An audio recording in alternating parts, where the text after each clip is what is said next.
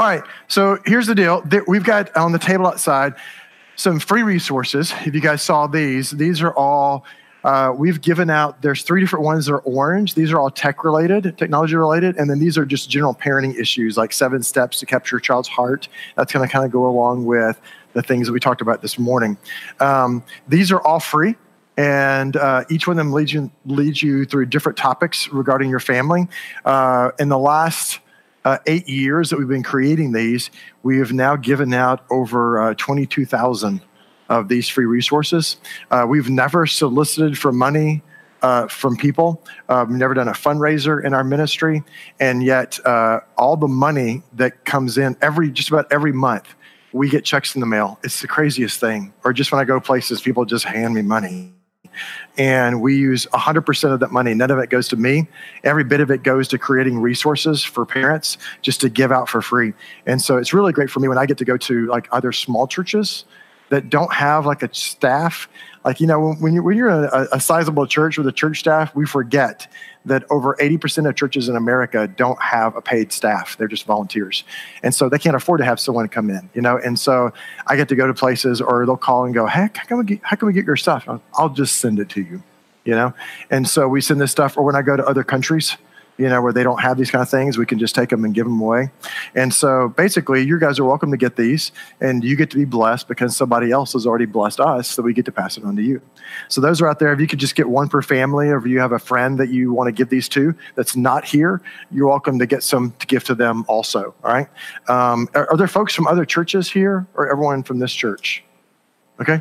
Other church? Yeah. So we actually have these available that we sell them in packs of $15 per 100. And so a lot of churches use these as family resources in their church. So when someone's coming and they want, some visitor and they want resources about family or something, that your church could have these available just to say, oh, here's some stuff, or doing counseling that here, take this with you, kind of a thing. All right.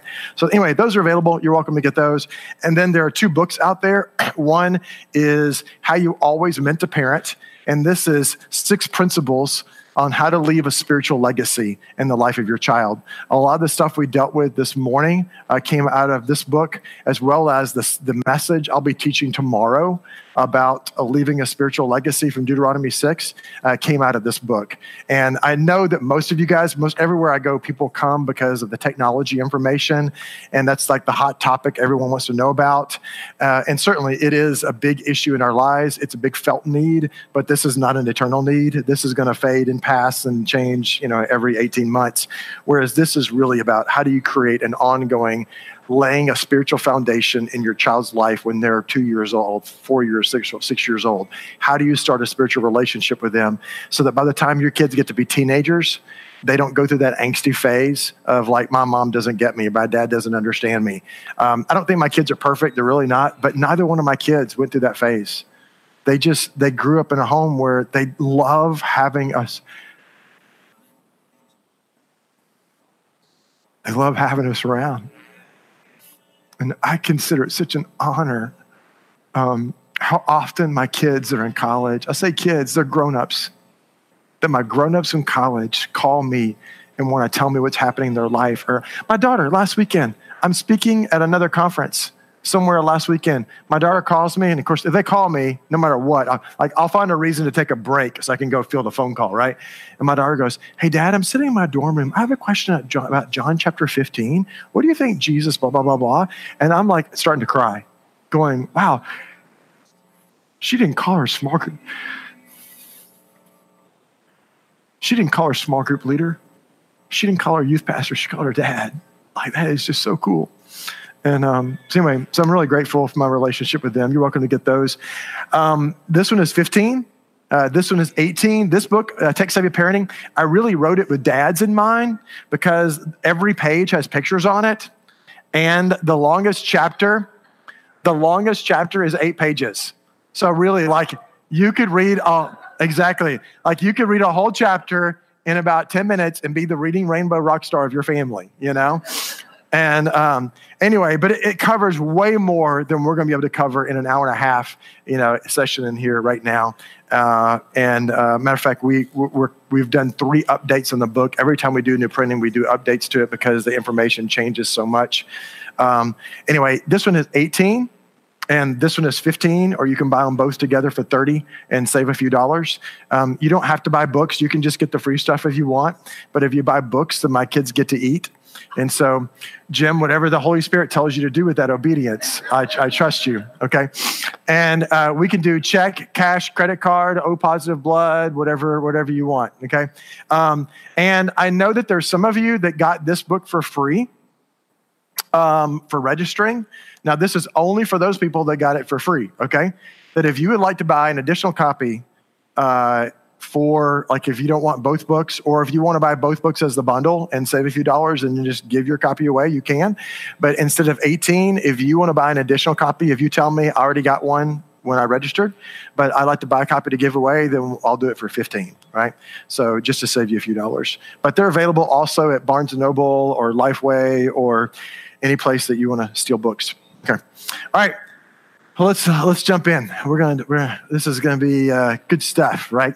All about technology and our kids, and just, I think every generation has like kind of a thing, a quality that represents that generation, and we're gonna look back on this generation, and we're going to call them the wireless generation, because your kid has always been wired. They've never not known life without technology. It's almost like your child was born and the doctor cut the umbilical cord and attached a Wi-Fi cable to your child, because they've been wired their whole life. They've always had this stuff around them. And the reality is that your children and your grandchildren know how to use this stuff way better than you do. Yes? I mean, we just got to admit that as parents. That doesn't make you inefficient. I mean, that doesn't make you deficient or bad or an idiot or anything like that.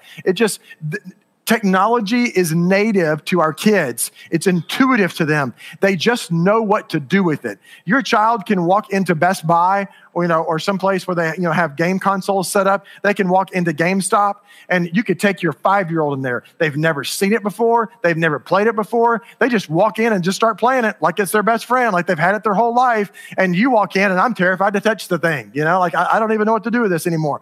Like, game controllers don't have 2 buttons anymore. Now they have 14 buttons. They're all color-coded and X's and Y's and Z's, and I have no idea what any of this means. And I quit playing video games with my son by the time he was 10, because he always kicked my butt every time we played. And it's no fun being a grown man getting your butt kicked by a 10-year-old, playing video games, because they just get this stuff and we don't. Like, honestly, moms, be honest with me. Any mom here ever gone to your kid and said, "Hey, could you fix this for me, please?" Anybody here? Yeah, like, get this. You're supposed to be like the gatekeeper of your family, protecting your children, but yet your kids know how to use this stuff better. Like, tomorrow night, I'll be with your teenagers, at the youth group talking about this stuff. And I will ask them, so I'll see how many hands go up. I ask them everywhere I go, say, how many of you guys know your mom or your dad's passwords for their social media? And all the kids raise their hand. And I'm like, oh, this is crazy. How do you know your parents' passwords? Like, you can change all their information. Because our kids they know what to do with this stuff way better than we do, because it's intuitive to them. They use it much more often than we do as well. 94% of all teenagers in America now have their own cell phone. 3 out of 4 of all middle schoolers own their own cell phone. And now I would say it's about 44% of all preteens own their own cell phone. And I get it. I really do. I understand why last year in America, we spent about $14 billion on buying cell phones for our kids. I understand why 10-year-olds need cell phones. It's because they are very important people who need access to other very important people, right? Now, I'm not a very funny person. I don't tell a lot of jokes. So if you didn't laugh, Jim, you missed your chance, okay? All right, that's your shot right there. So, it really is crazy when you think about why we are spending. I don't think there's a magic age in which kids need to get a cell phone. 5 years ago, the average age was 14. As of this last year, it's now 11. And so we're seeing just in the 5 years' time, what's happening is it's becoming younger and younger in which we're buying kids' phones. And let's just call them what they really are. I don't know why we even call them cell phones anymore. Let's just call it what it is. It's a mini computer. because this iPhone 8 has a faster processor than my MacBook computer that's running this presentation. It has more memory than that computer. I mean, this thing is powerful. And what we're really doing is we're putting a mini computer that gives our children, our 9, 10, 11, 12-year-olds access to the whole world. What's the reasons why we would buy cell phones for our kids? Yes, who said that? Safety, so we can keep our kids safe, right? And what else? Somebody else tell me. Yeah, because we don't have a landline, right? So if I want to contact my kid, that if I can keep up with them, then they need a phone and I need a phone. So we buy phones so we can keep up with our kids and so we can keep them safe. So we can know where you are, right? Isn't that why we buy phones for our kids? At least that's the rationale we tell ourselves when we're forking over the $400 for the next phone for this 12-year-old, And think about that. Do you remember ever being 12 and getting a device that cost $400 as a gift from your parents? But yet we just do it willy-nilly on not even a special occasion. Just, you need one. Okay. And so now we're buying these expensive phones for 9, 10, 11, 12-year-olds so that I can keep up with you, so that I know where you are, and so that I can keep you safe. Now, how many of you guys remember, I'm older than I look. Again, I was a kid in the 70s, a teenager in the 80s. I realize there are some of you that are going to go, dude, I was like having children by the 80s. But nonetheless, do you remember growing up? I remember when I was a kid growing up, I would wake up in the mornings and ride my bicycle 3 miles that way to the park or 3 miles that way to the library. And as long as I was home before the street light came on, Mom was totally fine. Right.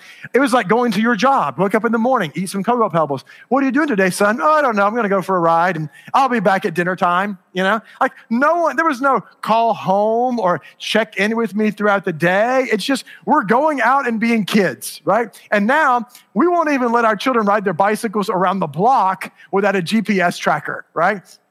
I think in part because we watch way too much CSI TV. So we live in constant fear that something bad is going to happen. Now, I'm being somewhat facetious because it is our job to be prudent and to be wise, to be responsible with our kids. But I also just make a choice. I'm not going to have a posture of fear, whether fearful of someone else hurting my child or even fearful that my kid is up to no good, that I'm not going to have a posture of fear when it comes to being a parent. So we say that we buy these phones so that now if our children ride their bicycles 3 miles away, I know where you are, I can keep up with you, and I can keep you safe. But let's look at what this device does. Less than 10% of parents actually set any kind of parental controls on the devices we give to our children. It's not just cell phones, but on gaming devices, handheld devices like your PSPs, your Nintendos, all those gaming devices, your Kindles, iPads, iPods, all those kind of things. Less than 10% of parents set any kind of parental controls on them. That means 90% of kids with these devices, there is nothing that's tracking them. There's nothing that's keeping them safe that's going to keep them from accessing inappropriate content or someone else accessing your children's content. So less than 10% of us are taking advantage of that. That means 90% of kids are being given devices that give them access to anyone, anywhere, any time of the day. Doesn't it really sound like the antithesis of keeping our children and grandchildren safe? When really what we're doing is we're giving these devices where we're giving away just incredible amounts of data about our lives and our kids' lives. I mean, for instance, how many of you, as grown-ups in this room, how many of you have Facebook or Instagram app on your phone? Raise your hand. Okay, so let's say that you're a child. So let me use you as an example, all right? So let me show you how this works. I'm going to open up my Instagram. So as I open up my Instagram, you do know, don't you, that Facebook owns Instagram? Facebook also owns WhatsApp. So WhatsApp, Instagram, and Facebook are the 3 most popular worldwide social media apps. All right. So let's say I open up my Instagram, right? And I'm just scrolling through, and you know how you'll have ads on Instagram every once in a while. And I'm like, oh yeah, I need to get that. I forgot I need to buy that. And so I click on the ad and it takes me to Amazon. And so I'm going to buy something on Amazon. Well, by the fact that I am using the Instagram app or Facebook app on my phone, I have, and you have given Facebook permission to look at everything that you look at on Amazon, Etsy, eBay. And when I open up my Safari, which is the internet browser, when I open up Safari and I browse around and I'm looking at different things, I've also given Facebook to look at everything that I'm looking at on my Safari. Or if you're using an Android phone, on your Chrome, which is the browser on that phone. Does that make sense? So like you yourself, just because you have the Facebook and Instagram app on your phone, you've given them permission to look at everything that you're looking at on the internet and everything that you're shopping for. That's insane, isn't it? That kind of information that we're just giving away. So now let's go to an 11-year-old. So your 11-year-old is out looking at things on the internet, and your 11-year-old is on social media. That means they're looking at everything that your kid is looking at as well, and they're tailoring ads to your kid, and they're sending information to your kid. And I just think that a child does not have the life experience to understand how that information is being shared and potentially could be used against them at some point in time. And it's our job as parents, as grandparents, to be involved, to know what they're sharing, who they're connected to, and to make sure that these devices are safe for our kids. The average teenager, let's skip them. The average teenager sends over 3,000 text messages every single month. Now, if you're in the age demographic that I am in, we send between 300 and 400 text messages a month. Now, I'm between 40 and 50, and that's as specific as we're going to get, Kristen, okay?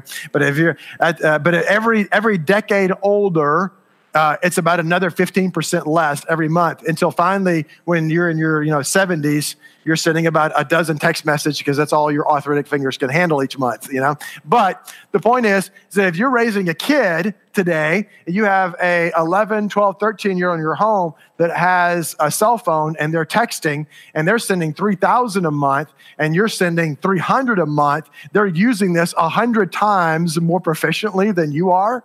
You see this? Like they're using it that much more often than you are. In part because our kids text way differently than we do. You know what I'm saying? Like for instance, Jim, let's say that you sent me a text message and you said, Brian, I really enjoyed the presentation. I'd like to get together and have coffee sometime, period.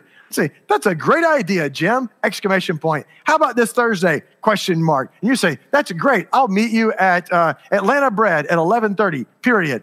That's a whole conversation, isn't it? With nouns and pronouns and punctuation marks, because that's how the English language works, isn't it, Kristen? But no, not with our kids at all, because they have whole conversations with each other without using any words or any letters whatsoever. Like they can have whole conversations just sending emojis back and forth to each other. And yet somehow they're supposed to know what it means, you know what I'm saying? Because they created this whole language, right? Like that's why emojis were made because teenagers made up the emoji language so they can have conversations without us knowing really what's being said. Did you catch my drift? I'm not saying every emoji is bad out there, but for instance, if an eggplant emoji pops up on your kid's phone or a text message, there's a reason why there's an eggplant emoji there, and you probably needed to question what's happening with your kid. You catch my drift? Some of you are laughing because you know what the eggplant emoji is. Most of you are going, I have no idea what this guy's talking about. So just go look it up yourself later, all right? So anyway, my daughter, I sent her a text message. She was in high school a few years ago. And I sent her a text message and I said, hey, I'm going to pick you up today instead of mom, and we can go to Panera and get a smoothie and hang out together. And she sent me a smiley face with its tongue hanging out and a birthday present and a shooting star.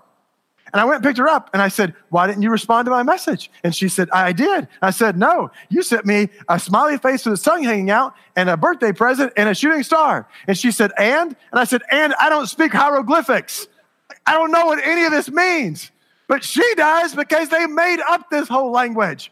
And I said, what's up with this smiley face? And she was like, well, Dad, my tongue is hanging out because I'm ready to get my smoothie. And I said, well, what was the birthday present for? And she was like, Dad, you said you're going to buy me a smoothie. And that's like buy me a present. So here's my present. And then I'm ready to drink my present. I was like, well, why did you send me a shooting star? She goes, because I was excited. Like, how am I supposed to know that? But she knew that, and any of her friends would have known that, and I have no idea what this means, but they do. But guys, oh my gosh, Mom, if you want to know why your kids don't respond to your text messages, it's because you text whole paragraphs to your children.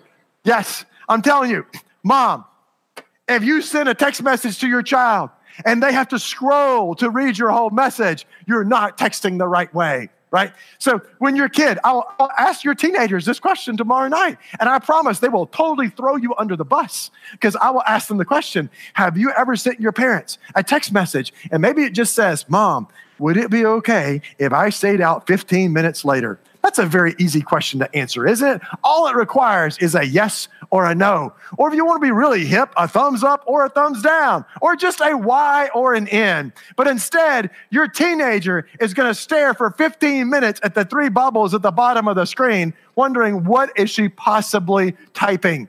And then finally, the message comes back. And you have said, well, I don't know. It's a school night. Did you finish your homework? And whose house are you at right now? Did they feed you? Oh, I forgot to tell you what happened to your grandmother this afternoon. And 7 years ago, our forefathers brought forth to this continent. And that's why your kids don't respond to your text messages, right? Because we've got to engage in their world. Like, this is their world, right? It's not our world. We don't understand this stuff. And so we've got to use it in ways that make sense to them. Every generation has to adapt, right? We have to figure out, how do we integrate this stuff into our communication skills, into our parenting tool belt. And so sometimes, the last thing that you want is your kid, whenever your name pops up on a phone call, the last thing that you want is your child to go, oh, my mom's calling. Like, would it be great is if whenever Mom's name pops up on the screen, your kid goes, oh, my mom's calling me.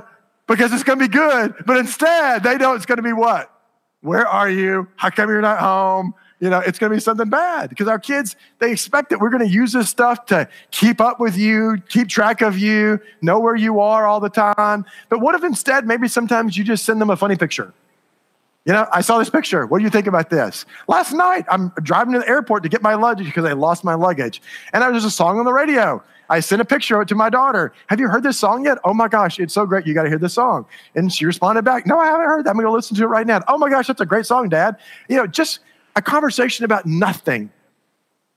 A conversation about nothing with my teenager, because I just want her to know that Dad sometimes thinks about her and can just talk about silly stuff, right?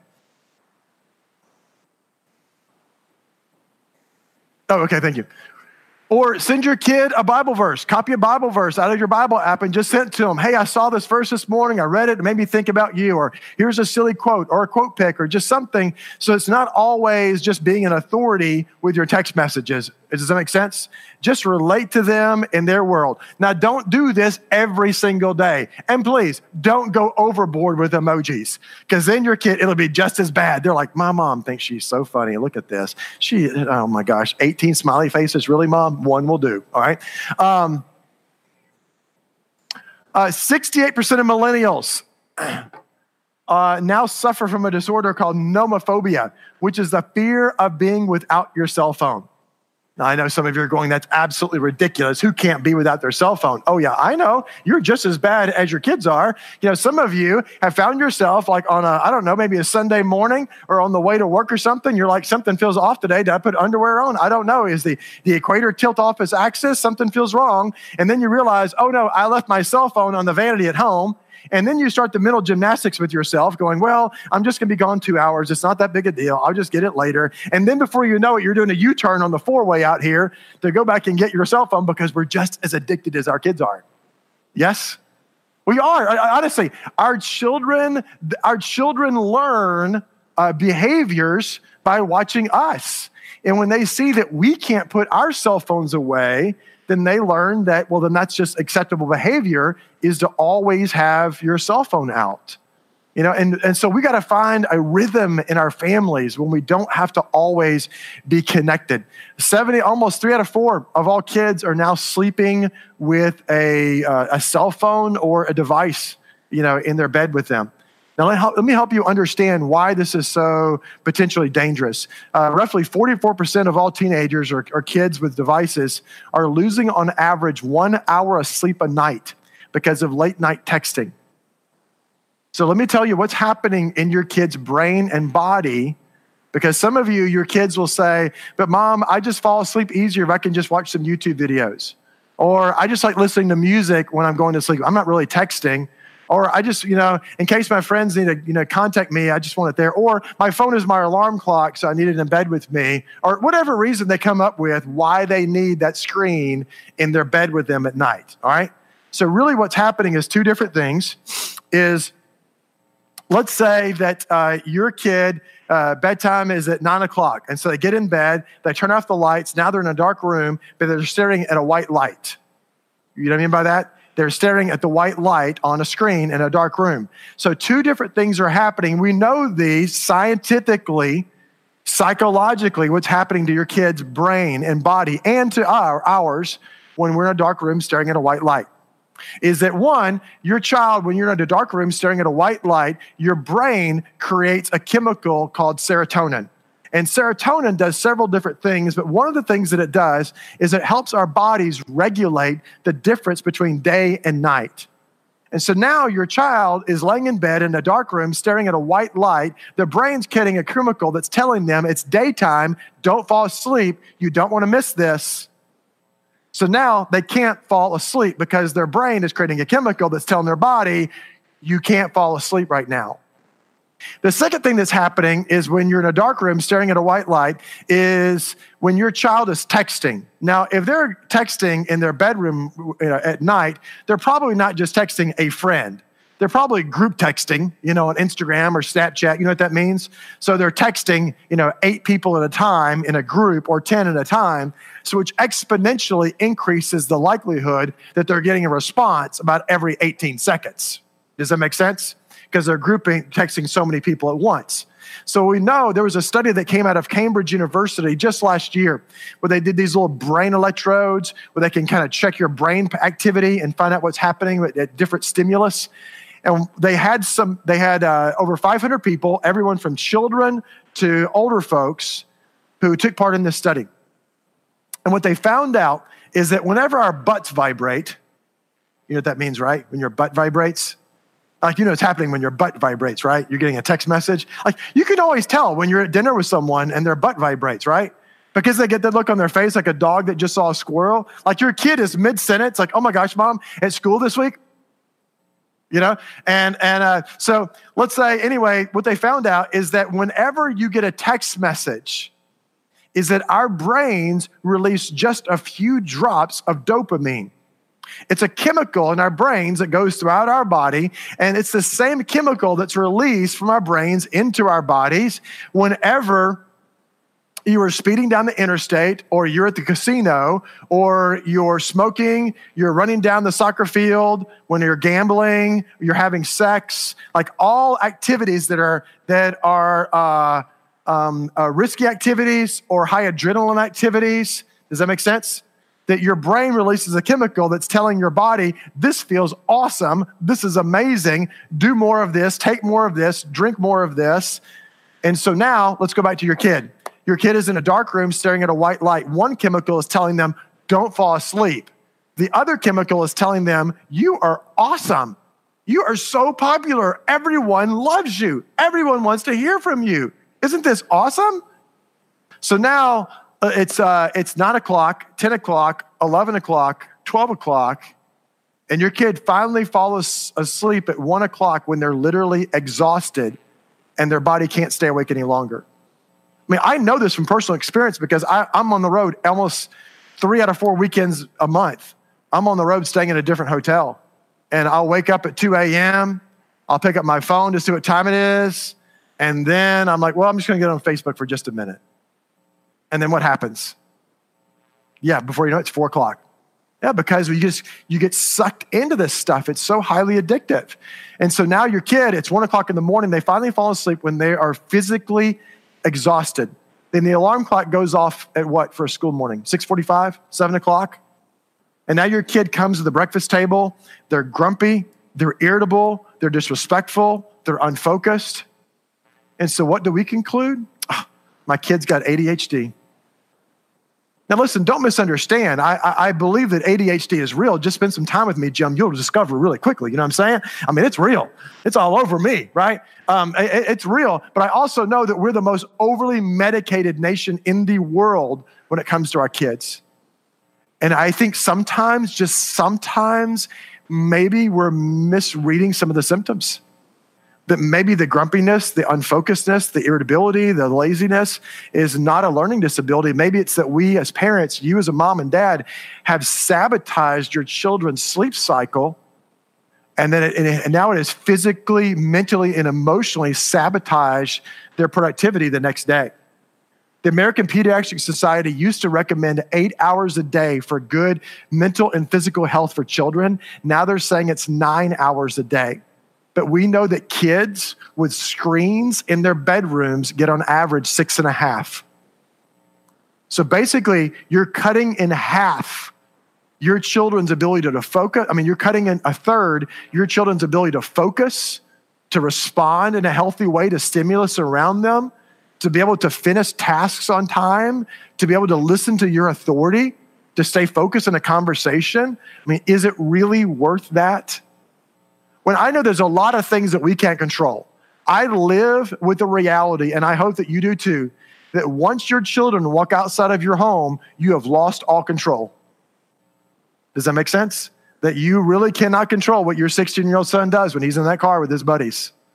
It doesn't matter if you got a tracker in the car or not. You really cannot control what they're doing in that car or what happens at the party or what's happening in the locker room. So I don't say it to scare you. It's just because I want to live in reality. But there are some things we can control. I can control, you can control what they have in their bedroom with them at 11 o'clock at night, can't we? Especially if your child is younger. So what we did in our family, I don't give a whole lot of parenting advice, in part because I'm a creator. I don't like advice. Does that make sense? Don't tell me what to do. I have a Holy Spirit. He'll tell me, right? So I don't give a lot of advice either, but here's just a couple of things that we did in our family. You're welcome to use them if you want, okay?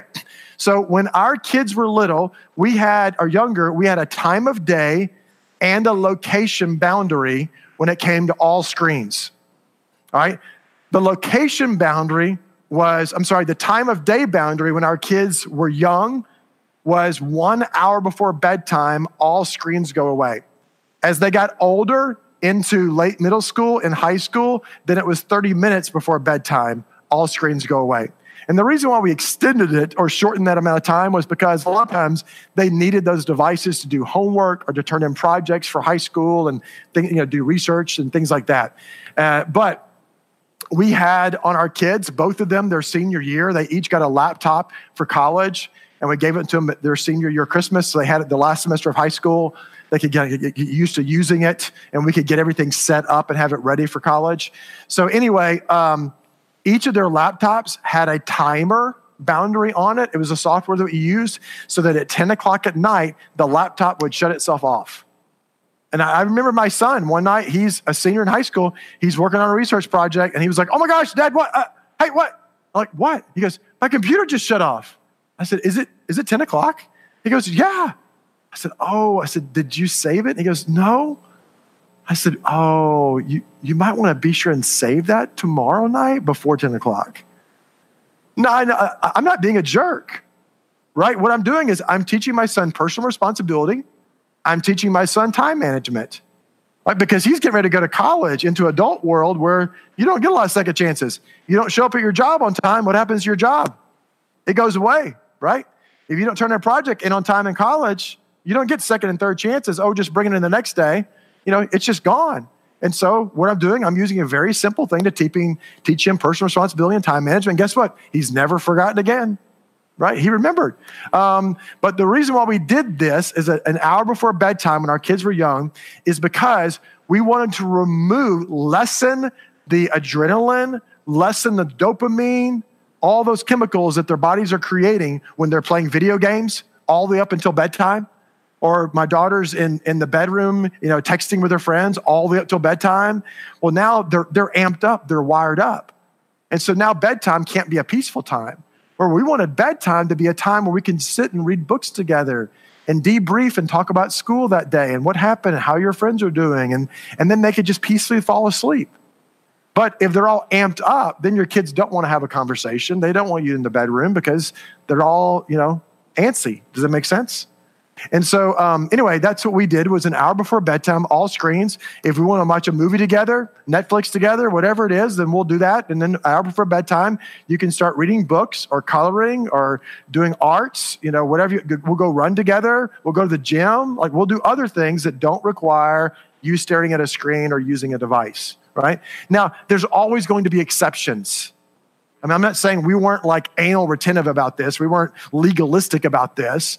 So if we're having like a small group at our house, Bible study at our house or something, we may let all the kids watch a movie, a TV show or something while we're doing this, and that takes them all the way to bedtime. But generally speaking, that was the boundary. An hour or 30 minutes before bedtime, all screens go away. The second thing we had was a location boundary. And for us, it was a box on the kitchen counter. And the location was that all screens go in that box at bedtime. We have some friends that it's a basket on their bedside table. We even did for a couple of years, we had a basket by the front door. And when all of my children's teenagers' friends would come in, they would just put their phones in the basket when they come in. Not because we think it's bad having a phone in the house, but it's because we want to focus our time and attention on one another and not on staring at a screen when we're together. I mean, can we admit, we get very little time with our kids.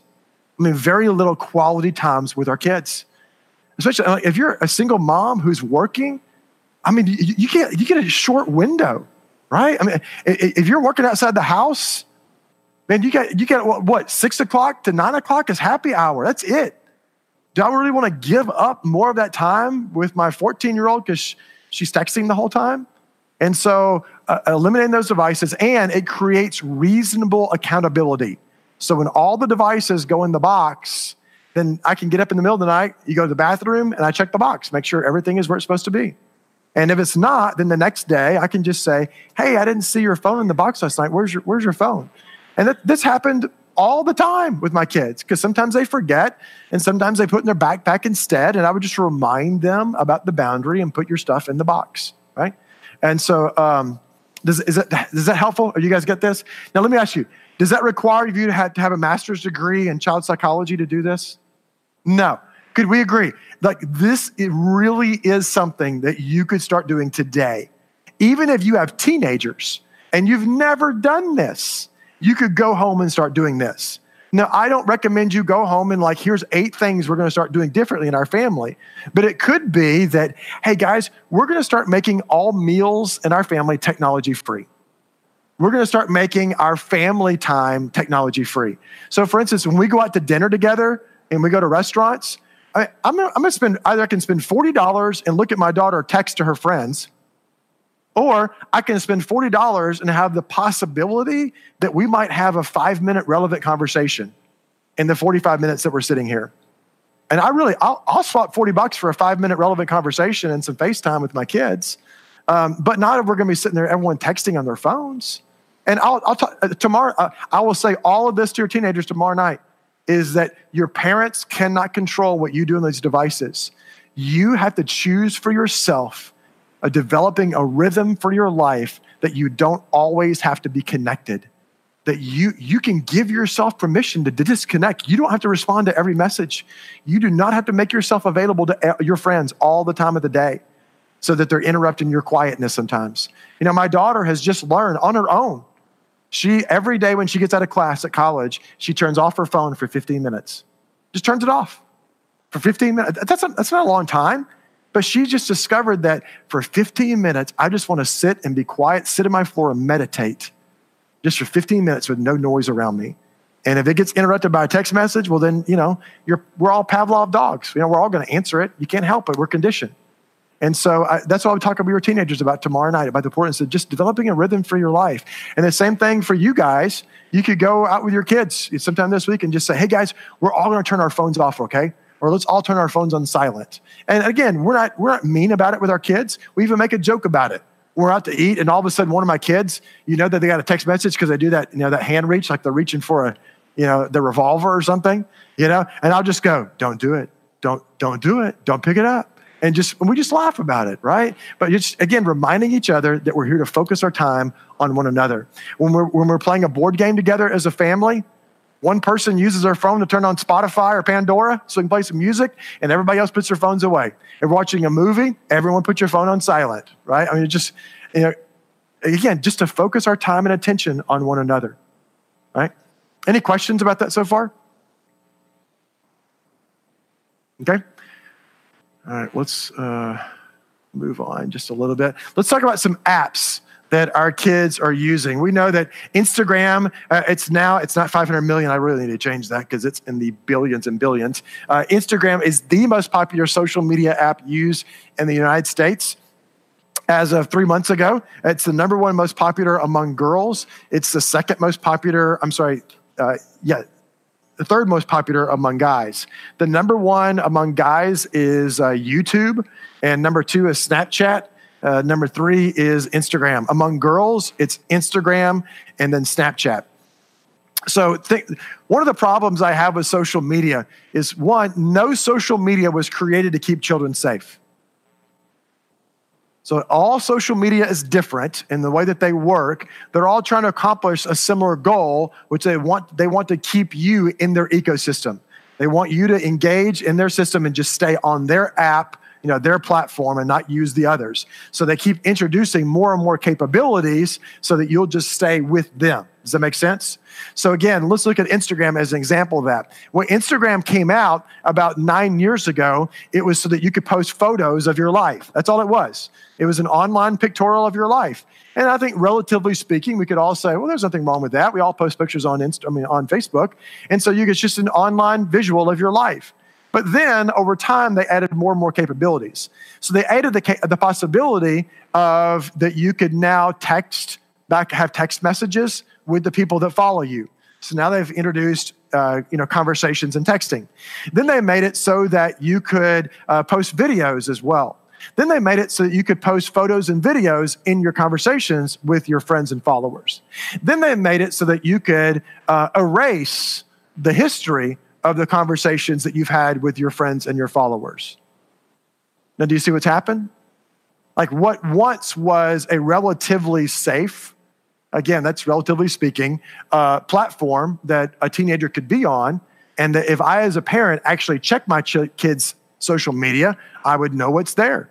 But now, if I check my daughter's phone, I don't even know if what I'm looking at is reality. Because I don't know if things have been deleted, or I don't know if there's conversations that were sent in private and then there was a timer set so they could disappear, and I don't even know anymore. Do you see this? Again, I'm not saying that your kids shouldn't use Instagram. The problem is not Instagram. Instagram is being smart. Instagram is a company that made to make money. Does that make sense? That's why they exist. They don't exist to connect our lives together. They exist to make billions of dollars. That's why all social media exists. And so they're doing their job of creating a platform and introduce more and more capabilities. So we'll say, oh, I want to use this one and this one only even more. But the problem is it keeps getting more and more unsafe potentially for our kids. My daughter, one of the reasons I have against social media too for kids is they don't have the life experience to understand that everyone is not who they say they are on social media. Just because you see their picture doesn't mean, just because you see 12 pictures of them on their Instagram doesn't mean that that's reality. And they don't know how this information they're sharing is being captured by other people and screenshotted by other people. Because teenagers learn, like on Snapchat. Where on Snapchat, that you can set a timer of the information you send, and then after 8 seconds, poof, it disappears. And now there's no record of it. Well, it took teenagers all of about, 30 minutes to realize that you can screenshot anything that someone sends you on Snapchat. As a matter of fact, Snapchat even tells you now when someone screenshots it, so your kid sends something and all of a sudden it's like, oh, well, I didn't mean for you to save that. I thought it was just between you and I. Well, now it's there forever because this person has just captured it. So I was speaking at my daughter's school. She went to a private Christian school. There was a 15-year-old boy that connected with a beautiful 19-year-old girl from Oklahoma City. ironically. And so she found his Instagram, and she started following him. So he's a 15-year-old guy, and she's a beautiful 19-year-old. So once she followed him, what's he going to do? Follow her back. Exactly. Because, hey, she's a beautiful 19-year-old and she wants to follow me? Sure. So now he followed her back. So now they start having text messages back and forth in Instagram, and it turns into hundreds of messages, quick messages back and forth, and they get very comfortable talking to one another. And then the more comfortable they became, then the conversation turned to a sexual nature. Then they start having sexual conversations back and forth about what they would enjoy and what they would like to do with one another, until finally they start sending semi-nude photos back and forth. Then it turns into fully nude photos back and forth. And then it turns into videos, sexual videos. And then he gets uncomfortable, so he breaks off the relationship. And she keeps texting him saying, where did you go? And how come you're not talking to me anymore? And I miss our conversations. Until finally one day she sends him a message and says, if you don't keep talking to me, I'm going to take all these pictures I have of you, meaning the sexual pictures, and I'm going to post them on my Instagram. She's basically blackmailing him to continue this conversation. Well, what he didn't realize, and I don't think teenagers are stupid. I really don't. But I think teenagers don't have the life experience, and they don't have the cognitive ability to rationally think through how a decision you make today could affect a week from now or a month from now or a year from now. Does that make sense? Like, their brains are wired to live in the moment. And so he didn't realize, that what he's doing now, that she has all this stuff, and now, what she could do with it. The other thing that he failed to remember was that once she followed him and he followed her back, well, then now she could see all of his followers, all of his friends. So she just went and followed all of his guy buddies from his school. Because now once she followed them or sent them a follower request, they're going to go, oh, you're friends with my friend? Oh, yeah, sure. You must be okay. So now she's got a whole list of all the guys at his school. And one day, as he's walking in the school building, 3 of his buddies stopped him and said, have you seen your Instagram today? And so what she did is she didn't post them on his Instagram. She just tagged his username. You know how this works, right? She posted these nude pictures of him as a 15-year-old, tagged his username. So now anyone else that follows him, it has a potential of popping up on their feed. And so his parents get called to the school, because now it's getting passed around the school, and his parents get called to the school. They got to file a police report. The police have to contact the FBI. This is distribution of child pornography. It doesn't matter that he sent it or not. It's still child pornography. And this is about as bad as it gets. And so now the FBI have to go before a judge to get an affidavit to compel Instagram to tell them who owns this profile, so they can get their son's pictures taken off of there. All this takes almost 2 weeks. All the time his pictures are out there. I mean, don't tell me how many hundreds of times his photos are being screenshotted and saved to be passed around somewhere else. Well, then they finally find out after 2 weeks that it's not a beautiful 19-year-old. It was a 28-year-old man from Oklahoma City that he'd been talking with the whole time. Now, I know that mortifies you as a parent. And even some of you maybe even go, gosh, how stupid, how foolish could you be? Listen, he's a 15-year-old guy, and it's a beautiful 19-year-old girl. What is any 15-year-old boy going to do? Listen, I'm not excusing it. I'm not even saying it's acceptable. I'm saying is that I understand how it happens. And if you don't understand, have an appreciation of how these things happen in your kids' lives, then you're not ready to walk into these situations. Because then you're just going to walk into it as an authority figure and just try to fix it. If you don't understand, if you don't understand the shame of a 15-year-old boy, knowing that his body is being shared by other people in the school. I mean, you think girls feel uncomfortable with their bodies? Boys do not like anyone seeing their bodies. And now this is being passed around school, and now all of a sudden mom sees it, and mom's going to step in and go, what? Oh, he already feels plenty enough embarrassed and shamed. Does that make sense? So we got to be careful how we walk into these situations.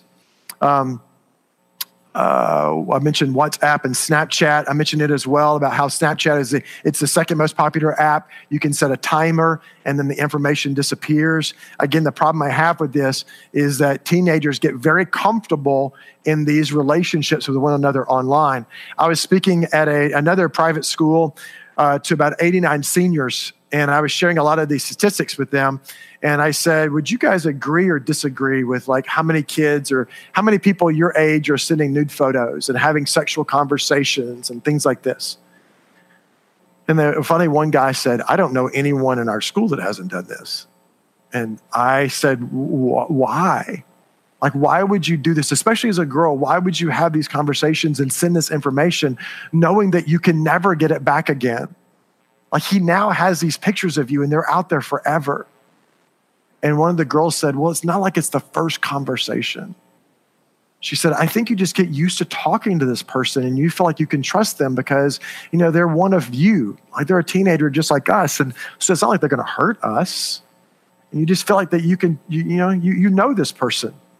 And I completely agree. I mean, there is a psychological component to social media that creates an intimacy level that's much quicker than someone face to face.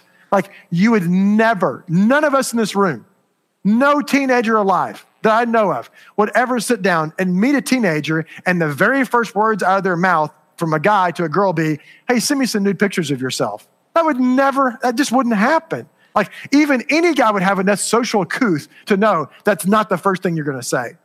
But yet you put that same guy online and 1 out of 3 of all girls now say the first message they get from a guy is SN, which stands for send me some nudes.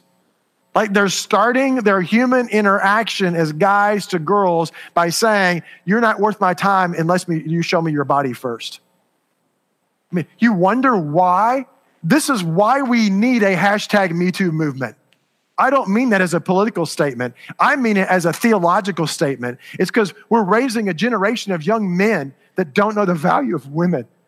And it's our jobs as mom and dads to help them understand this. Like your teenagers will tomorrow night will hear me say to them that guys, you never, never, never have a right to ask a woman to compromise her character so you can go gratify yourself later.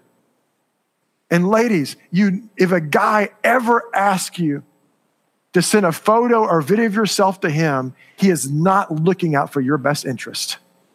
He is only looking for a trophy. So anyway, another one there's a whole new series of apps that are out now. One of them is called Whisper. Another is called Secret. And these are anonymous apps. And the way that these apps work is there are no usernames. There are no profiles. Everyone is an emoticon. Like everyone is assigned an anonymous picture. And so you might be the pine cone and you're the Christmas tree and I'm the lollipop. But the problem is no one knows who the pine cone and Christmas tree and lollipop are. The app just assigns you a picture and this is who you're going to be on the app. Does it make sense so far? All right. And so when you download the app and these anonymous apps, you have to give it access to your phone contact list. Now that should be an immediate red flag. Like, why do you need my contact list? Now, it's not looking for names. They don't store names. They're looking for phone numbers because that's how you register with the app. And it may say to you, oh, we found 3 other people in your contact list who are also on Whisper. And they are, the teddy bear and the gingerbread man and, the lollipop. Again, but I don't know who those people are. I just know they're in my phone. Well, the FBI has concluded that over half of all the information on these anonymous apps is of a sexual nature because we were not meant to live life anonymously. Like real relationships and integrity happen out in the open. That's what I've taught my children. If you're going to have a biblical relationship with someone, it happens out in the open, not in private. There should never be a need to, let me send you something, but don't share it with anyone else. Then I probably shouldn't be sharing it to begin with.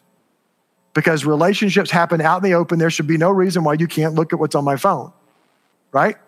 And so these apps, again, on Whisper, you can set a radius on it, and everything is by GPS. And so my wife and I, when it first came out, we got on there just to see how the thing works. And you can set a radius from 3 miles down to 100 yards. And so we just had it set on a mile. And we're scrolling through, and I could show you if you want to see screenshots I took of different people's profile. And there's one of them with, it looks like a 16-year-old girl on a swing set in a park. And what people do is they'll take stock photos and then put words over them. Kind of like some of the apps, you can type words over pictures. It's called a quote pick, put a quote over it. And it's basically, this is your confession, or this is your desire. You're sharing what you're looking for, or what you're interested in, or your deepest, darkest secret that you would never say out loud. And all it says was, I'm into younger girls. If you like older men, here's my number. Check me out. Now, by the way, he can say that. He's not broken the law. He has a First Amendment right. He can say whatever he wants to say. He hasn't broken the law until someone contacts him and he sets up a meeting for the purpose of something sexual. Then he's crossed the line, a legal line. Does that make sense? So far, he's just going online and anonymously sharing his desires. And then my wife goes, wait a minute, what's the radius? And I said, 1 mile. She goes, that means it's someone within a mile of our house is posting this. Now, do you see what happens to our ability to live in our community? Is that now all of my neighbors become suspect. Like this is the damaging part about anonymity on social media, is it causes us to doubt everyone's integrity. There's another app. Let me open it really quickly. I know there's a lot of parents of elementary kids here. How many, any middle schoolers, parents in the room? Middle schoolers? All right, any parents of high schoolers in the room? You guys back in the back? You guys over here? All right, so there's an app out called After School. It's one of the top 10 most used social medias right now. Is there a Lawton Academy of Art and Science? Okay, and Lawton High School? Is there a Lawton Christian School? Okay, so I want you to just use an example, Christian. Can you see that all 3 of those schools are listed on this app? Lawton Academy, Lawton High School, Lawton Christian School. Okay, they're all there. So what this app does is when you open up the app, it pulls up a list by GPS of all the high schools in your area. Now, I'm going to say that let's pick on Lawton High School. Jim, could you see these numbers right there? Read out loud what that number is. 936. And what are the 2 words underneath it? So 936 students online, this app from Lawton High School. Now, I don't know how many kids go to Lawton High School, but I'm guessing that's probably maybe a third of them? Is that right? Maybe a third of the kids? Half? Half of the kids? All right. So let's say that I go to Lawton High School. So I selected Lawton High School. The next thing it's going to do is it's going to pull up, it's going to ask me about in the class of 2019 all the way through 22. That's as far as it's going to go is 22, because this is the first and only app ever created for high schoolers. Like the only people that can get on the app is someone that's in high school. So now if I say that I'm in the class of 2022, which makes me a freshman at Lawton High School, the next thing it's going to do is it's going to open up my Instagram or my Facebook, because I have to register one of those with the app. And it's going to open up on my profile, and it's going to look under my birth date. We have to tell your birthday on social media, and it's going to make sure that my birth date corresponds with someone that should relatively be a freshman at Lawton High School. The second thing it's going to do is going to look under education under my social media, where it says, where's my education? And if it doesn't say Lawton High School, then it won't let me in that room, because that room is only for freshmen at Lawton High School. Does that make sense? Then once I get in the room, there are no usernames, there's no profiles, there's no indicator of who posts what. It's just messages. There's not even anonymous emoticons. It's just messages that people are posting that are freshmen from Lawton High School. Now, I can tell you this just anecdotally. I could bet you hundreds of dollars that I would be right in this. That one of the first things we'd find is you're going to see pictures of like 3 girls that some guy has pulled off of their Instagram or Facebook account or taken in the hallway at school. And it's going to be pictures of 3 different freshman girls. And it's going to say, which one would you? So now let's imagine you're the parent of the 9th grade girl. And there's your daughter's picture, and it says 89. So now on Monday, you're 14, 15-year-old who feels uncomfortable in her own skin, who doesn't like her body type, who doesn't like her skin complexion, who doesn't like her hair, who doesn't like her zits, who just wishes she could be somebody else. Now she knows that she's got to walk in the hallway tomorrow, and 89 guys in her grade have said, oh yeah, given the right opportunity, I'd do that. I'm not trying to be crass. But could you imagine how that psychologically and socially is going to affect that 14-year-old girl? Or let's flip it on the other side. Let's say that her picture's on there, but it says 0. Now, I know as a mom and dad, you're thinking, oh, thank you, God. That's what I like is 0. But again, what does your daughter want? She just, really? Like nobody? Like no one at this school likes me? Like, do you see, like either way, it's just bad. And you'll see kids sharing test answers, talking about the administration, talking about where the keg party is going to be this Friday night. It's almost everything on there is either cheating, bullying, or sexualizing someone. And there's no way for us to get on it and know what's happening. The only way that you can get on there is to create a fake profile on Facebook or Instagram. And it's called After School. Yeah, and so again, you saw that, right, Jim? That it was roughly half of all the kids from the high school were on there. I would go back and I would show, I think it said the Christian school, there was 98. So I don't know how many would go to the Christian school or not. It's probably a small school. So any questions about the apps so far? Anyone? Question about the apps? Is everyone breathing okay? No.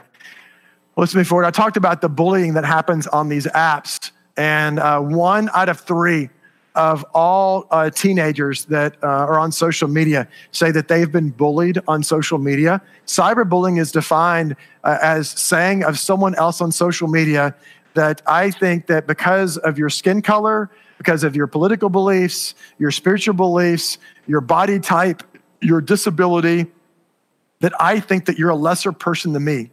And I'm going to go on Instagram and tell everyone why I think so. And 1 out of 3 of all teenagers, some statistics say that 40% of all teenagers are now saying that this is happening to them. The people are just going on and saying the most vile, heinous, just awful things, kids to other kids, because they feel like they can, because no one's going to stop them. Unfortunately, less than 10% of victims ever tell anyone. That means 90% of our kids that are being bullied online, 90% of them are just suffering in silence. When you're being cyberbullied, it makes you feel weak, small, inferior. It makes you feel foolish. It makes you feel like there's something wrong with you. And so because of that, 85% of all kids that are bullied said that their school didn't do enough to stop it. That's like saying adults in my life didn't do enough to stop it. And the reason is because we don't take it serious. Look at this. 41% of victims said that they didn't know who identity was. If we go back to that first statistic, it said that 33% of kids have been bullied, yet only 8% of parents are concerned it's going to happen to their kid. Can we agree? That's a big difference between the reality of our kids' lives, that 1 out of 3 of them are going to be bullied, potentially 4 out of 10 of them, and yet only 8% of us think it's going to happen to our kid, less than 1 out of 10. I think because sometimes it's hard for us to realize that by the time our kids are 11 and 12 years old now, it's not 15 and 16. By the time they're 11 and 12 years old, they're making real world decisions with real world consequences. They're not living in the same world that we lived in as teenagers. I think for any grown-up to say to a middle schooler or high schooler today, oh, I know what you're going through, is a gross overstatement. Because we really don't. I know we know what it was like to be a teenager, but we didn't have this stuff where you feel like every day you're having to watch your back because you have no idea what someone's going to say about you or post about you or I do this every week and I never get numb to it. We're going to have to skip this. There's a whole section about video games. Probably just for time's sake, we're going to have to skip some of this. I'll just tell you really quickly, video games are the #1 activity among adolescent boys in America. Over 90% of boys say they play video games at least once a month. Middle school boys said they play video games at least once every 2 weeks. More boys play video games and participate in athletic activities now. We didn't want to demonize video games and say all video games are bad, especially with my son. The number one way he connected with his friends was playing video games. So we're like, as long as you guys are playing here in our house, then come on over. You can play video games. And that partly made our house a hangout house for all of his friends. But your son, from the time your son is born until the time he graduates from high school, he's going to play over 10,000 hours of video games. That's more than all the time he will spend in 1st through 12th grade in school, which really begs the question, who's teaching who? Really, where's his education coming from when he spends more time playing video games than anything academic? All video games are not the same. All video games have a rating. There's a whole chapter in the Tech Savvy Parenting book on understanding video game ratings and why they're rated what they are, and the different terminology on the back of the box of what the different numbers and letters mean. So I just help you understand all of that. There's also a chapter on understanding the dynamics of video game violence. And there's been over 98 studies done concerning the effects of long-term exposure to excessive violence in video games. Now, don't misunderstand that. There's no study that's been done that says that if your son plays a shoot-'em-up game, that means he's going to become, a murderer. But what it does show is that of the 98 studies, 95 of them concluded that the exposure to violence in video games has a temporary effect on decision-making. Does that make sense? Which means like your son or daughter could be highly agitated after playing video games, or they could snap at you and cuss you out, or throw something at a sibling, or get angry at themselves and smash something, or because it has such a high rate of aggression that's created with stimulus, right? All that and all those endorphins, raging through their bodies. So again, we just have to be careful. So what we did with my son was we could say 30 minutes a day when he was younger, 30 minutes a day. We used a timer, and you could play video games for 30 minutes a day, and that's it. And then when he got older and he was playing with his friends, you can play for an hour a day as long as you're playing with your friends. Like there's a social component to it. You're not just locking yourself in the basement and playing games for 3 hours a day, right? Anyway, the all games have a rating, and the majority of video games that are created are rated E for everyone, meaning like there's nothing objectionable in the content. The fewest games created are rated M for mature, but the ones that are few that are rated M for mature outsell all the others put together. Do you understand this? What I'm saying? How I'm saying it? There's very few of them, but they outsell everything else. Now, just because the game is rated M for mature, that doesn't necessarily, all M-rated games are not the same, just like all R-rated movies are not the same. I have watched many R-rated movies with my teenagers because I felt like that the movie had some redemptive qualities to it, like Saving Private Ryan. Does that make sense? It's rated R because of the violence and the language, but there's a lot of redemptive qualities that my son and I got to have a conversation about. What does it mean to live for something greater than yourself? What does it mean to be committed to a team? What does it mean to live under authority? What does it mean to have a vision for your life? All those things we talked about through watching this R-rated movie. So I don't want to say that because of a rating, that means it's off limits, okay? So what it requires is I have to know why it's rated R or why it's rated M for mature, okay? So for instance, there's one game that was, let me see, what was it called? One of you guys in here will know it. You're shooting aliens, and there's like alien green blood splatter, and you're Halo, thank you, Halo. Yeah, so Halo, my son wanted to play Halo, and he was, so now we know which guy owns Halo. My son wanted to play Halo when he was like 15 years old. And so I had to research it. And I was like, okay, you're killing aliens. Aliens are bad. Okay, go kill aliens, And then he was like, Dad, can I play Grand Theft Auto? And I was like, let me research it. Okay, so Grand Theft Auto, it's the #1 best-selling video game of all times. It made $1.2 billion its first 8 hours. The latest one went on sale, right? So in the game, there was a guy who works at GameStop, and he was interviewing parents that were coming in to buy this game for their 9, 10, 11, 12-year-olds. and asking them, like, are you aware of the content of this game? And what's making you think it's okay to buy this for your child that's here with you? And they would say things like, well, my kid understands this is not reality. Or one dad said, well, my daughter, this is true, my daughter, as long as I can spin it in an emotional, healthy context, then it's okay for her to play this. I'm like, I don't even know what kind of psychobabble you're talking about. That made no sense. And then one dad said, well, it's nothing my son doesn't see every day in life anyway. And I'm like, what neighborhood is your son growing up in? You know, I mean, I'm sorry, I live in the hood. I live in the hood. And that doesn't happen in my hood.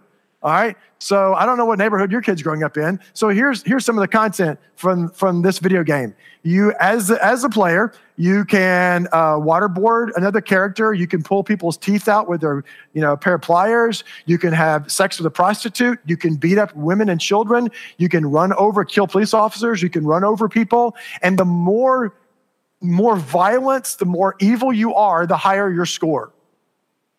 Like, this is what's happened with a lot of the M-rated video games, is that you remember when we were kids and we'd play video games, it was like good versus evil. And the point is to, relinquish evil, to get rid of the evil, kill the evil. And now what's happened is we've turned our moral system upside down. So now the more evil you are, the higher your score, the more popular you are on the leaderboard. And again, I'm not saying that this is going to be long-term, but even my son, we just read through this. I researched it. I showed him this, and I said, do you think this would be helpful for you in your relationship with your friends and in the kind of mind that I know that you want to have that wants to honor the Lord? Do you think it would be helpful for you to play this game? And he goes like, no, I don't think so. Now, see, I didn't tell him he couldn't play it. All I did was present the information, present the truth, and I asked the right questions so the Holy Spirit can do his job of bringing conviction and change. All right? So any questions about the video games? We don't have a whole lot of time to cover the video games. Any questions about the games? All right, so let's move on real quickly. When your kids were little, they would go to websites like these, where they'd go to Webkins and Club Penguin and Minecraft, and now it's Fortnite. They go to all these games that are relatively safe for kids and middle schoolers. But then at some point in time, your 8, 9, 10-year-old was like, I'm tired of going and playing kids games. I want to go where my big brother, big sister hang out, or I want to go where my parents hang out. And so then they started getting on social media. And unfortunately, very few kids ever have a conversation with their parents or grandparents about their expectations or how to use social media in a healthy or safe way, how to be responsible with what you're doing on social media. For our kids, they're not even going to go to websites though. They're just going to go to their phones because their phones have everything all the social media they need right there. Matter of fact, some of the social media now doesn't even work with websites. It only works on your phone. Like on Instagram, you can't post online. You can view online, but on your computer. But if you want to post things, you got to be on your phone. So anyway, there was a survey done, or every one of these required that you have to be 13 years old to use them. That you can't be under 13 and be on social media. Here it is, this is from Instagram. It says you must be 13 years old to use Instagram. If you go to Tumblr, it says you have to be 13 years old. If you go to Facebook, it says you can't be on here if you're under 13 years old. And they make it really difficult for children under 13 to sign up. Because what you do is at the bottom, you have to scroll. At the bottom of the screen, there's a box. And you have to check it. And the box says, I promise all this information is true about me. That's a pretty high bar of accountability right there. You know what I'm saying? Now, the reason why these companies require you to be 13 years old is because of the COPPA Act, C-O-P-P-A. It stands for the Child Online Protection and Privacy Act. It's a federal law that requires that technology companies are not allowed to ask for personal information from anyone under the age of 13. Basically, our government has decided a child has a right to privacy. And so if your kid gets online, no one's supposed to be tracking what they're doing or posting. But the problem is social media was created for teenagers and grown-ups, not for children. So the only way you can get on there is to lie to say that you are at least 13 years old. Does that make sense? So now basically your 11-year-old is making this technology company complicit and breaking a federal law because there's no way for them to weed this stuff out if a 9 or 10-year-old is on Instagram. So there was actually a study done by Consumer Reports. They interviewed over 5,000 of their subscribers specifically about Facebook. But anecdotally, we could apply it to other social media. And this is what they concluded, that roughly 2 out of 10 of all 10-year-olds are already on social media. 1 out of 3 of all 11-year-olds, over a half of all kids by the age of 12 are already felons. I'm just joking, but they're helping other people to break the law. But they're already on social media. Now, here's the big problem I have with that is not the kids asking to be on social media. Look at the bottom number. The bottom statistic says that 88% of all parents said it was okay for their kid to lie in order to get on social media. 67% of parents created the profile for their kid that's under the age of 13. Again, the issue here, well, there's really two. One, I believe personally that if you are creating the profile for your 11-year-old to get on social media simply because they're telling you, I'll be responsible, Mom, I won't do anything stupid, and because you're tired of them bugging you because they're the only one on their baseball team not on Instagram, or their soccer team not on Instagram, and you're like, okay, fine, you can be on there, but don't do anything stupid, okay? I think that you've just undermined your own authority. Because you just communicated to your kids that obey me, listen to me, but I'll break the rules as mom or dad when it suits me. And what suits me is I'm tired of you bugging me. So don't do anything stupid, okay? But the problem is your 10-year-old, 12-year-old doesn't have the life experience to know what's going to happen with all of this information out there about themselves. There was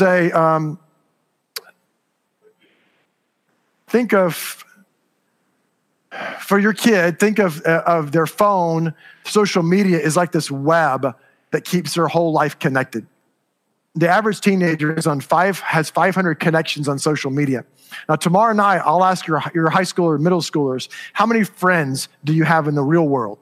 Like not on social media, but in the real world. Because the typical American teenager says they have between 6 and 8 real friends. Not acquaintances, but people that know them, that they can turn to in need. 6 to 8 friends in real life, but they're connected to over 500 people online, which is why I tell every teenager, you have 2 reputations. You have a real world reputation. That's the 8 friends that know you in the real world. And you have a digital reputation. That's the 500 people that you're giving access to your life to out there.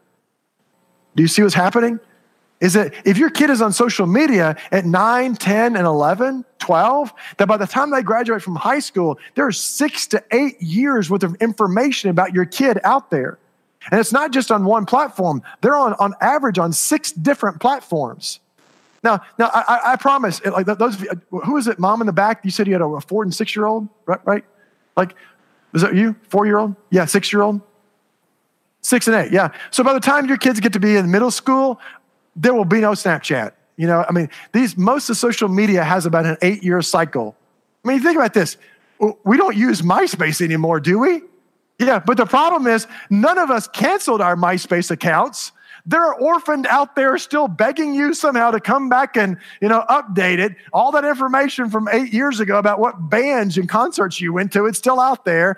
And the same thing's going to happen with our kids is they're going to go to the next platform or the next new social media that's created, and all the stuff about them is still going to be out there of everything they thumbs up, everything that they liked, every group that they joined, everything that they retweeted out is all going to be out there for someone to see. Over 80% of all kids on social media say they have posting regrets. You know what a posting regret is, right? Yeah, you just ask Kanye West or our president, they'll tell you about posting regrets.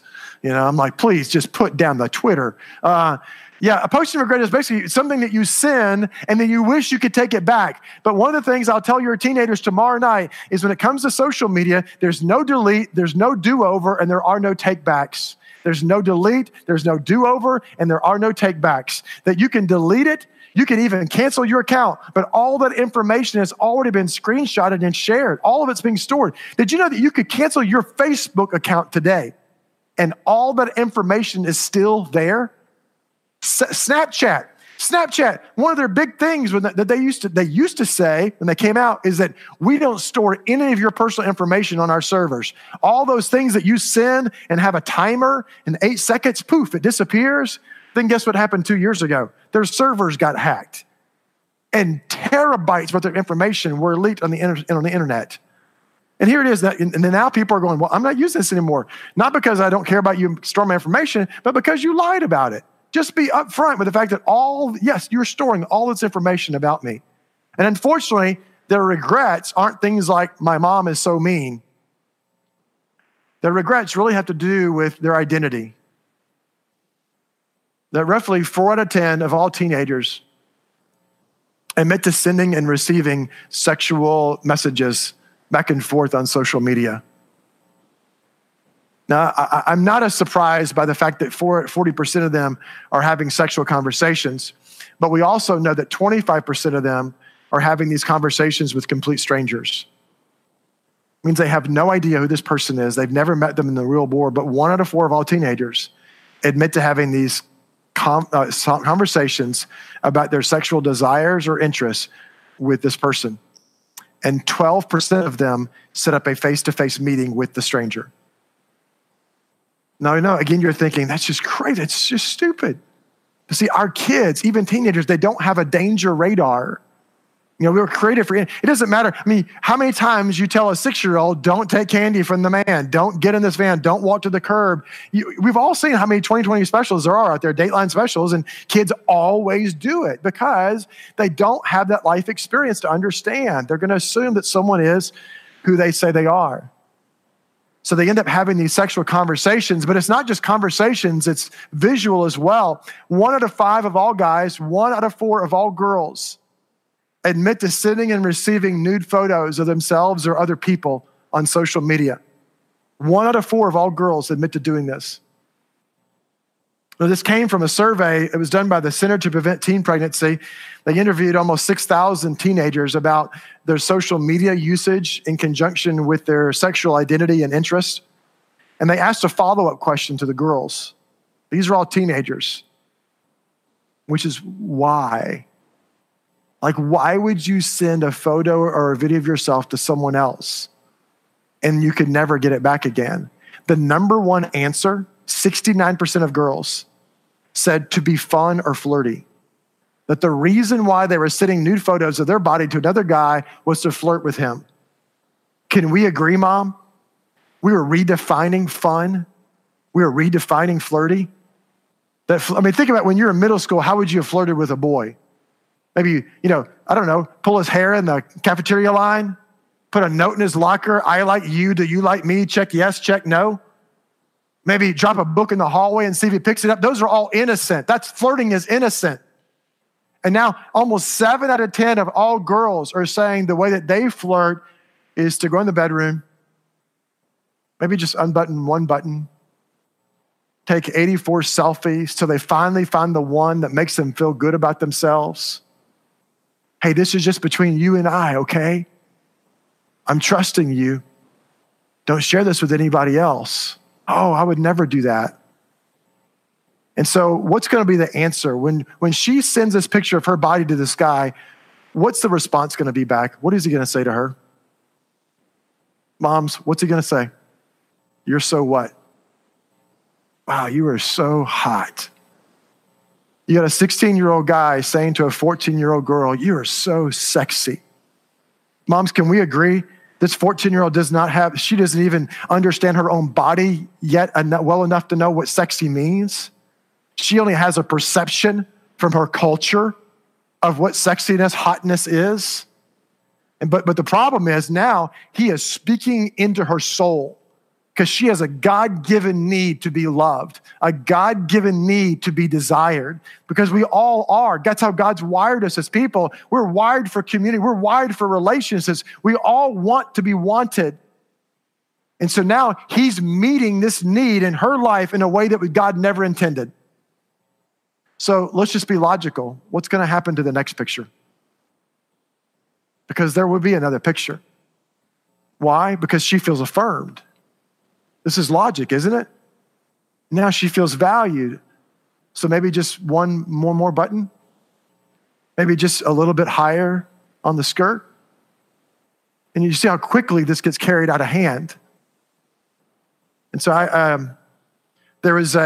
was speaking at a private school in Middle Tennessee a couple of years ago. And there was a guy and girl, they started dating their junior year. This girl had gone to the school since she was in kindergarten.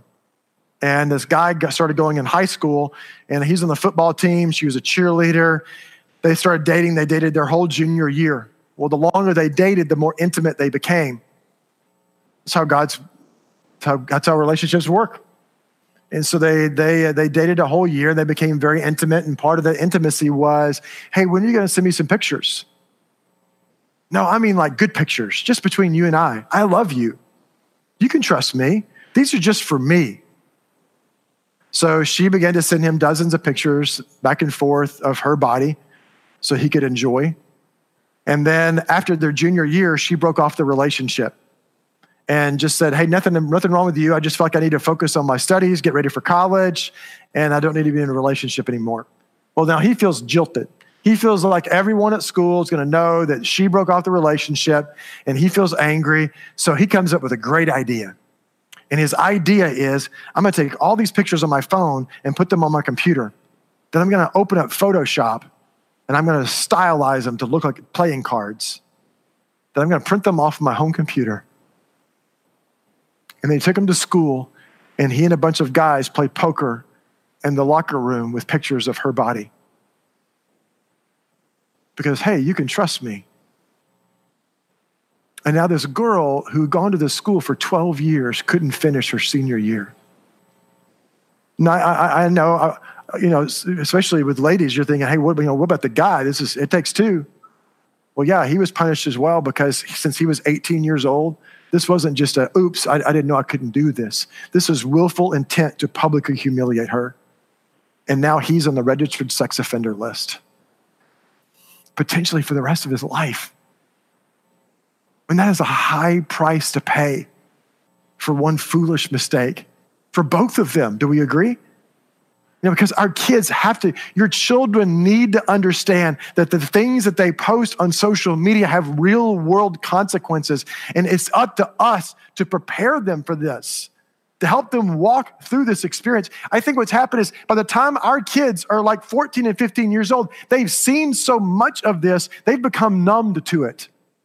My daughter, one day, I showed her a picture. I actually look at my kids' social media when they were in middle school and high school. I checked it.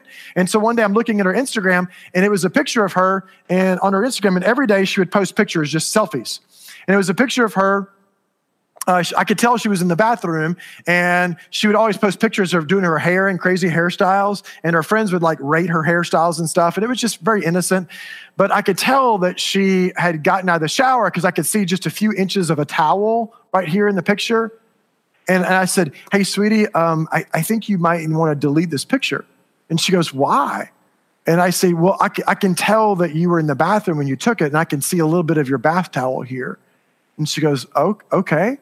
And I said, well, let me help you understand what a guy's thinking. I said, so are you connected to any guys at school? And she said, yeah. I said, are you connected to any guys at youth group at church? And she said, yeah. I said, so when they see this picture, they're not looking at your hairstyle. They're just wanting to know what's under the towel.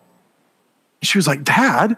And I said, I'm not saying they're bad guys. I don't think they are. I don't think they're creeps. That's just how God's wired us as men, as we're wired visually. And so they're looking at the most appealing part of the photo for them, and it's not your hair. And then her response, she goes, Dad, I've just seen so much of this before I was even 13. I think I'm just numb to it. I thought, what a horrible thing to become numbed to someone else's perception of your sexuality. And the guys that think that they could just say these things. I took my daughter with me 2 years ago. I spoke in Singapore at a national conference where I did this whole presentation. There were 680 CEOs, CFOs, big wigs from all over the country at this conference. And I took my daughter with me, and she stood in front of the leaders in this whole country in Singapore and talked about what it is like to be a female teenager on social media and to be sexualized every day of your life. And she said, because I am. I thought, my daughter didn't ask for this. She didn't welcome this. She came on one day and she had her Instagram open and she goes, Dad, look at this. And all it was a picture of her face. And a guy at her school made a snarky sexual comment about my daughter's face. She goes, Dad, look at this. I said, sweetie, he's lost the right to communicate with you online because he no longer honors you as a woman. He is not worth your time. Delete. And she does.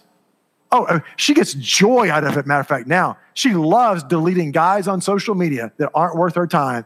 She's like, I don't have time for this kind of immaturity. I'm a woman. Like, word for word, what she will say.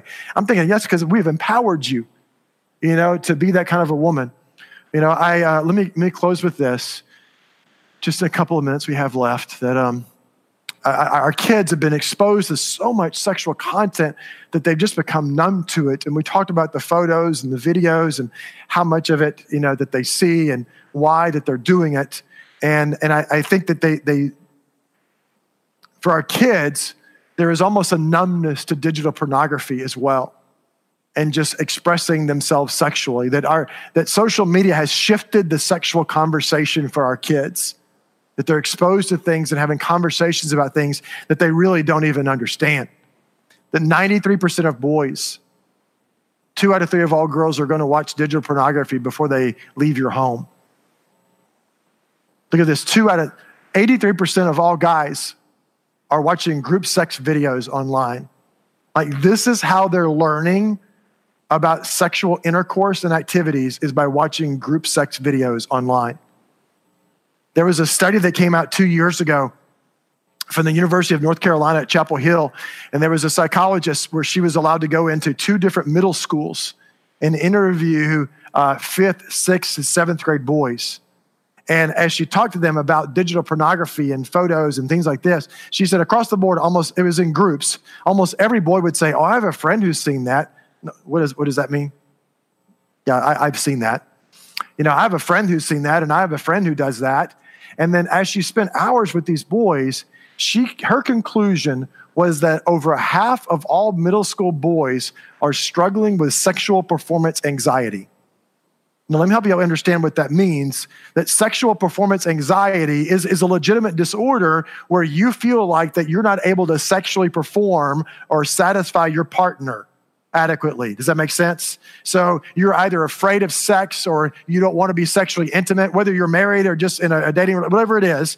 This is what sexual performance anxiety is. But the problem is these boys aren't sexually active.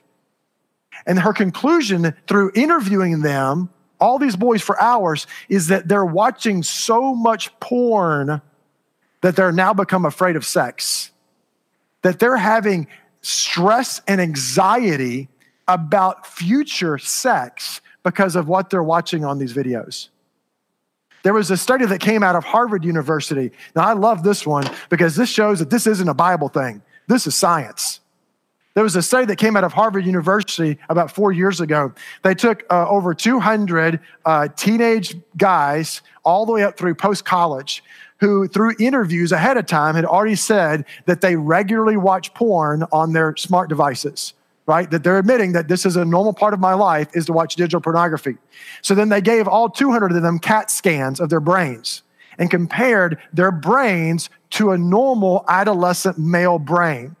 And they showed that among those that are regularly watching porn, that the neurons of the brain, that the neurons are the pathways, the connective tissue of the brain that form memories. Like, for instance, you don't have to figure out how to ride a bicycle. You just get on it and you know how to do it because you learn when you're 5 and 6 years old. You have that memory in your brain. Does that make sense? You just know things because of these memories. Your neurons have done that for you. And what it's shown is that in the CAT scans of adolescent boys that regularly watch porn, the neurons are twisted.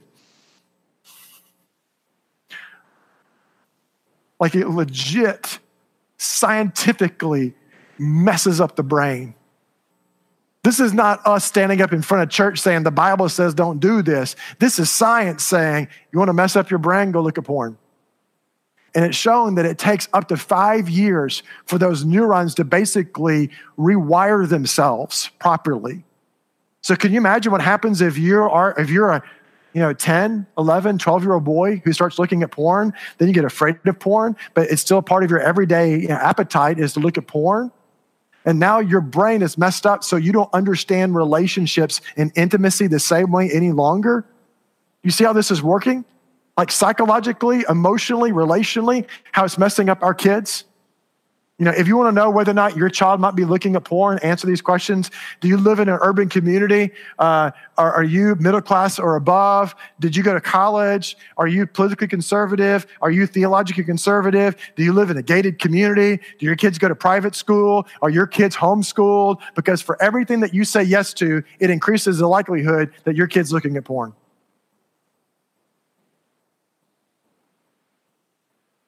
Now, here's the problem.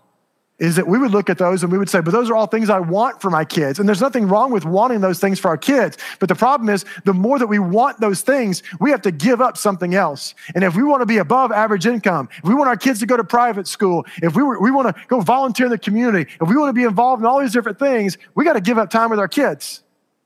And the more time we give up with our kids and raising our kids, we're letting the world raise our kids, the more their appetites are being changed. Do you see this? We're going to cheat something. We're going to cheat somewhere. And I just encourage you with the time that you have to say no to other things so you have time to say yes to your kids. It is such a short amount of time that we have. I mean, that window, every day of your life, your window of influence is shrinking with your kids.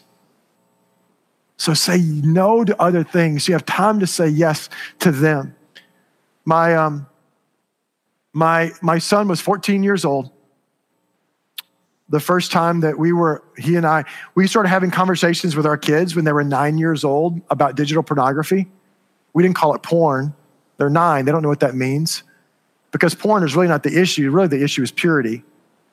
So we began to talk about what does it mean to have a pure heart and a pure mind? Why do we treat people the way that we do? Why do you not touch people certain ways? Why do you not say certain things to girls? Because you want to have a pure heart and a pure mind. Why do you not present your bodies in certain ways to people? Because we want to have a pure heart and a pure mind. And we're having all these conversations with 9, 10-year-olds in our house. And then my son, when he got to be 12 years old, I said to him, Bailey, this year, everything is changing for you. Like all of a sudden, you're going to start growing up and certain parts are growing out. And you're going to grow hair all over your body. Like your emotions are going to change. Your attitudes are changing. Your friendships, everything's going to change this year. And I said, one day you're going to go to church and you're going to be sitting there minding your own business. And some girl you've known your whole life is going to walk up and sit next to you. And she's just going to say, hey, Bailey. And you're going to feel like your whole body's on fire. Like, what is going on? I was like, and that's okay. I was like, God's just taking you through puberty. It's not an embarrassing thing. It's not an awkward thing. I'm never going to make fun of you kind of a thing. I said, it's okay. I said, but part of going through puberty is sometimes you're going to think to yourself, I don't like how this feels. I need to get my phone and go to my bedroom by myself. I need to get my parents' laptop and go to the bathroom by myself. I said, and when you do that, now you're taking this desire, these emotions, these feelings in your body and mind, and now you're using these pictures, these images to enjoy yourself, to get rid of that feeling.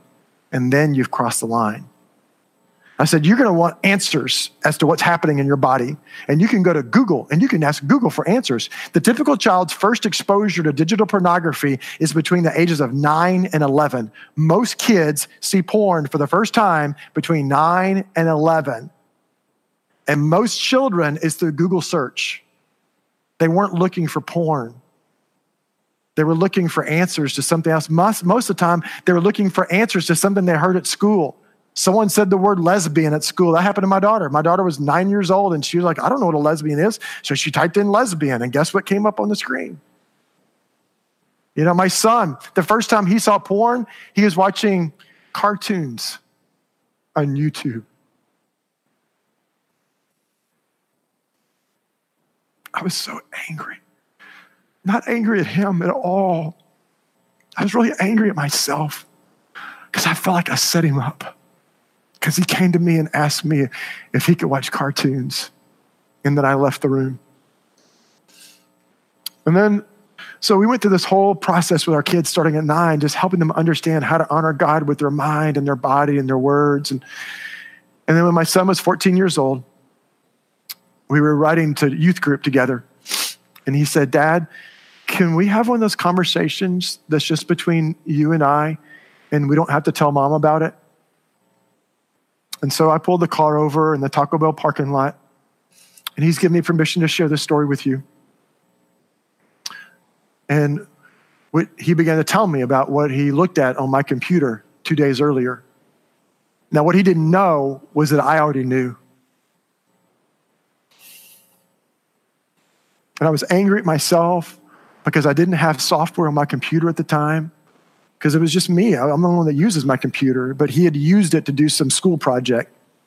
And they did an internet search, and they clicked on a link. And the link took him to a website, and then one website led to another website, led to another website, led to videos. And so I all of this popped up on my computer history, and so I see it, and I knew it wasn't me. I knew it had to be him. And so I just needed a couple days. And the reason why I needed a couple days is I just needed to get my own heart ready for this. Because if I'd gone to him as soon as I'd found it, I would have gone to him the way some of you in this room maybe have gone to your kids when you found it on your home computer or your phone or something like that. And you go to your kids and you say things like, is this what you brought into my house? Do you know what kind of people look at this stuff? You know what this says about you when you look at this? And then you've just brought shame into the equation. And please, if you don't do anything, if you don't listen to any of my advice all day long, please hear this. God never, never, never shames his sons and daughters. Shame is the most powerful tool of our spiritual enemy. It's what happens when we are outside of God's boundaries. The Holy Spirit comes to us and says, danger, danger, Will Robinson. You were not made for this. This is not who you are. Because John 10:10 says that you are the light of the world. And then all of a sudden, God brings our sin into the light. And Romans chapter 4 tells us that when we see our sin for what it is, we repent and run back to the Father again because we want to live in the light. And God restores us. But when the enemy comes to us and makes us feel shameful, we go into the darkness because we don't want anyone to see what we're doing. We got to be really careful when you walk into these delicate issues with your kids that you don't bring shame into it. Because Mom, it will be the last time he ever talks to you about this. He or she will just shut down. And so I just needed 2 days just to pray. God, would you get my heart ready? Would you let me feel the weight of this? And so then we sit down and we start talking, and I said, Bailey, I want you to understand. This is almost word for word my conversation. You can use this yourself later in the future if you want.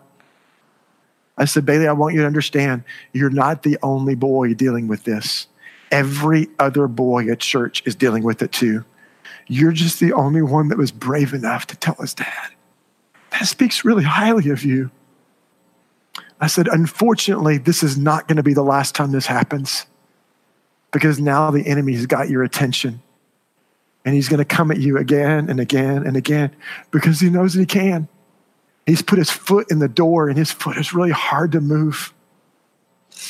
I said, but I promise you 2 things. I said, 1, I promise I will never embarrass you. I will never shame you. I said, I always want you to come talk to me. I said, and number 2, no matter how many times you fall into this pit, I said, I choose to jump in the pit with you, because more than being my son, you're my brother in Christ. To my 14-year-old, you're my brother in Christ, and you and me are a band of brothers, and I will always have your back. I refuse to let you ever fight this by yourself. And we prayed together. We reestablished some new boundaries, and then we went to church. We didn't talk about it the next day. We didn't revisit it every other day. I don't want him to feel like this is a defining thing of his life. This is who he is now. But periodically, we revisit it and we talk about it. And all I need to say to him, my son's in college now. And so he'll call me and we'll talk on the phone. And all I say is, I'll say, hey, Bailey, how are you doing? And he knows what I'm talking about. I'm not talking about how the weather is. And he'll just say, I'm doing really good, Dad. And then now he says to me, hey, Dad, how are you doing? I love it that he gets it, that he's not just my son, that he's my peer, that we're two men going through this thing together. Your kids need to know that you're in it with them through the glorious times and the gory times, that you will never leave their back. That they need to know, they need to hear you say more than any other grown-up that you ever meet in your life, I love you unconditionally. I'm for you. I am for your good. I'm for your success. I've got your back. And they need to hear it over and over again. Because in those times when they crash and burn, they're going to feel like they shamed you and they shamed your family. They're going to feel like they're never going to be the same again. I know this is hard stuff, guys. I know it is. But I know that you can do this. And the reason why I know it is this is God has made two promises to you. One, he promised that greater is he that's in you than he that's in the world. Yes? That means I don't have to be afraid. I may not know the answer. I may not have the right words. I may not know the right touches. I don't know how to handle this, but I don't have to be afraid, because greater is he that's in you than he that's in the world. And number two is this, is that God made a promise to you in Philippians chapter 1. He said, I promise that he who has begun a good work in you will not stop until I send my son back again. So what that means is that every day of your life, if you've given your life to Jesus, every day of your life, he is at work in you. Like, you might be the dad that broke your promise to your kid and didn't take off work early yesterday to come play ball with your kid. Hey, guess what? It's okay, because tomorrow you'll be a little bit more like Jesus. You might be the mom that lost your cool and yelled at your kids this morning. Guess what? Tomorrow you get to be a little bit more like Jesus. And it has nothing to do with your biblical knowledge, how long you've been following him, how much you've given to your church, how many Bible verses you've memorized. It has even nothing to do with your obedience. It has to do with one thing only, and that's a promise that God has made to you because of what his son did on the cross. And he says, boom, it's finished, it's done. Now I'm totally devoted to you and will always be at work in you. And I'm telling you guys, some days that's the only thing I can cling to. Because some days I just feel like a failure. Some days I just feel like, God, why do I keep doing this? Why do I keep saying these things that I don't want to say? And why do I keep doing the things that I don't want to do? Isn't that really what Paul said in Romans chapter 7? Well, you know what? I can cling to the promise that tomorrow I'll be a little bit more like Jesus. And you will too, Jim. Amen.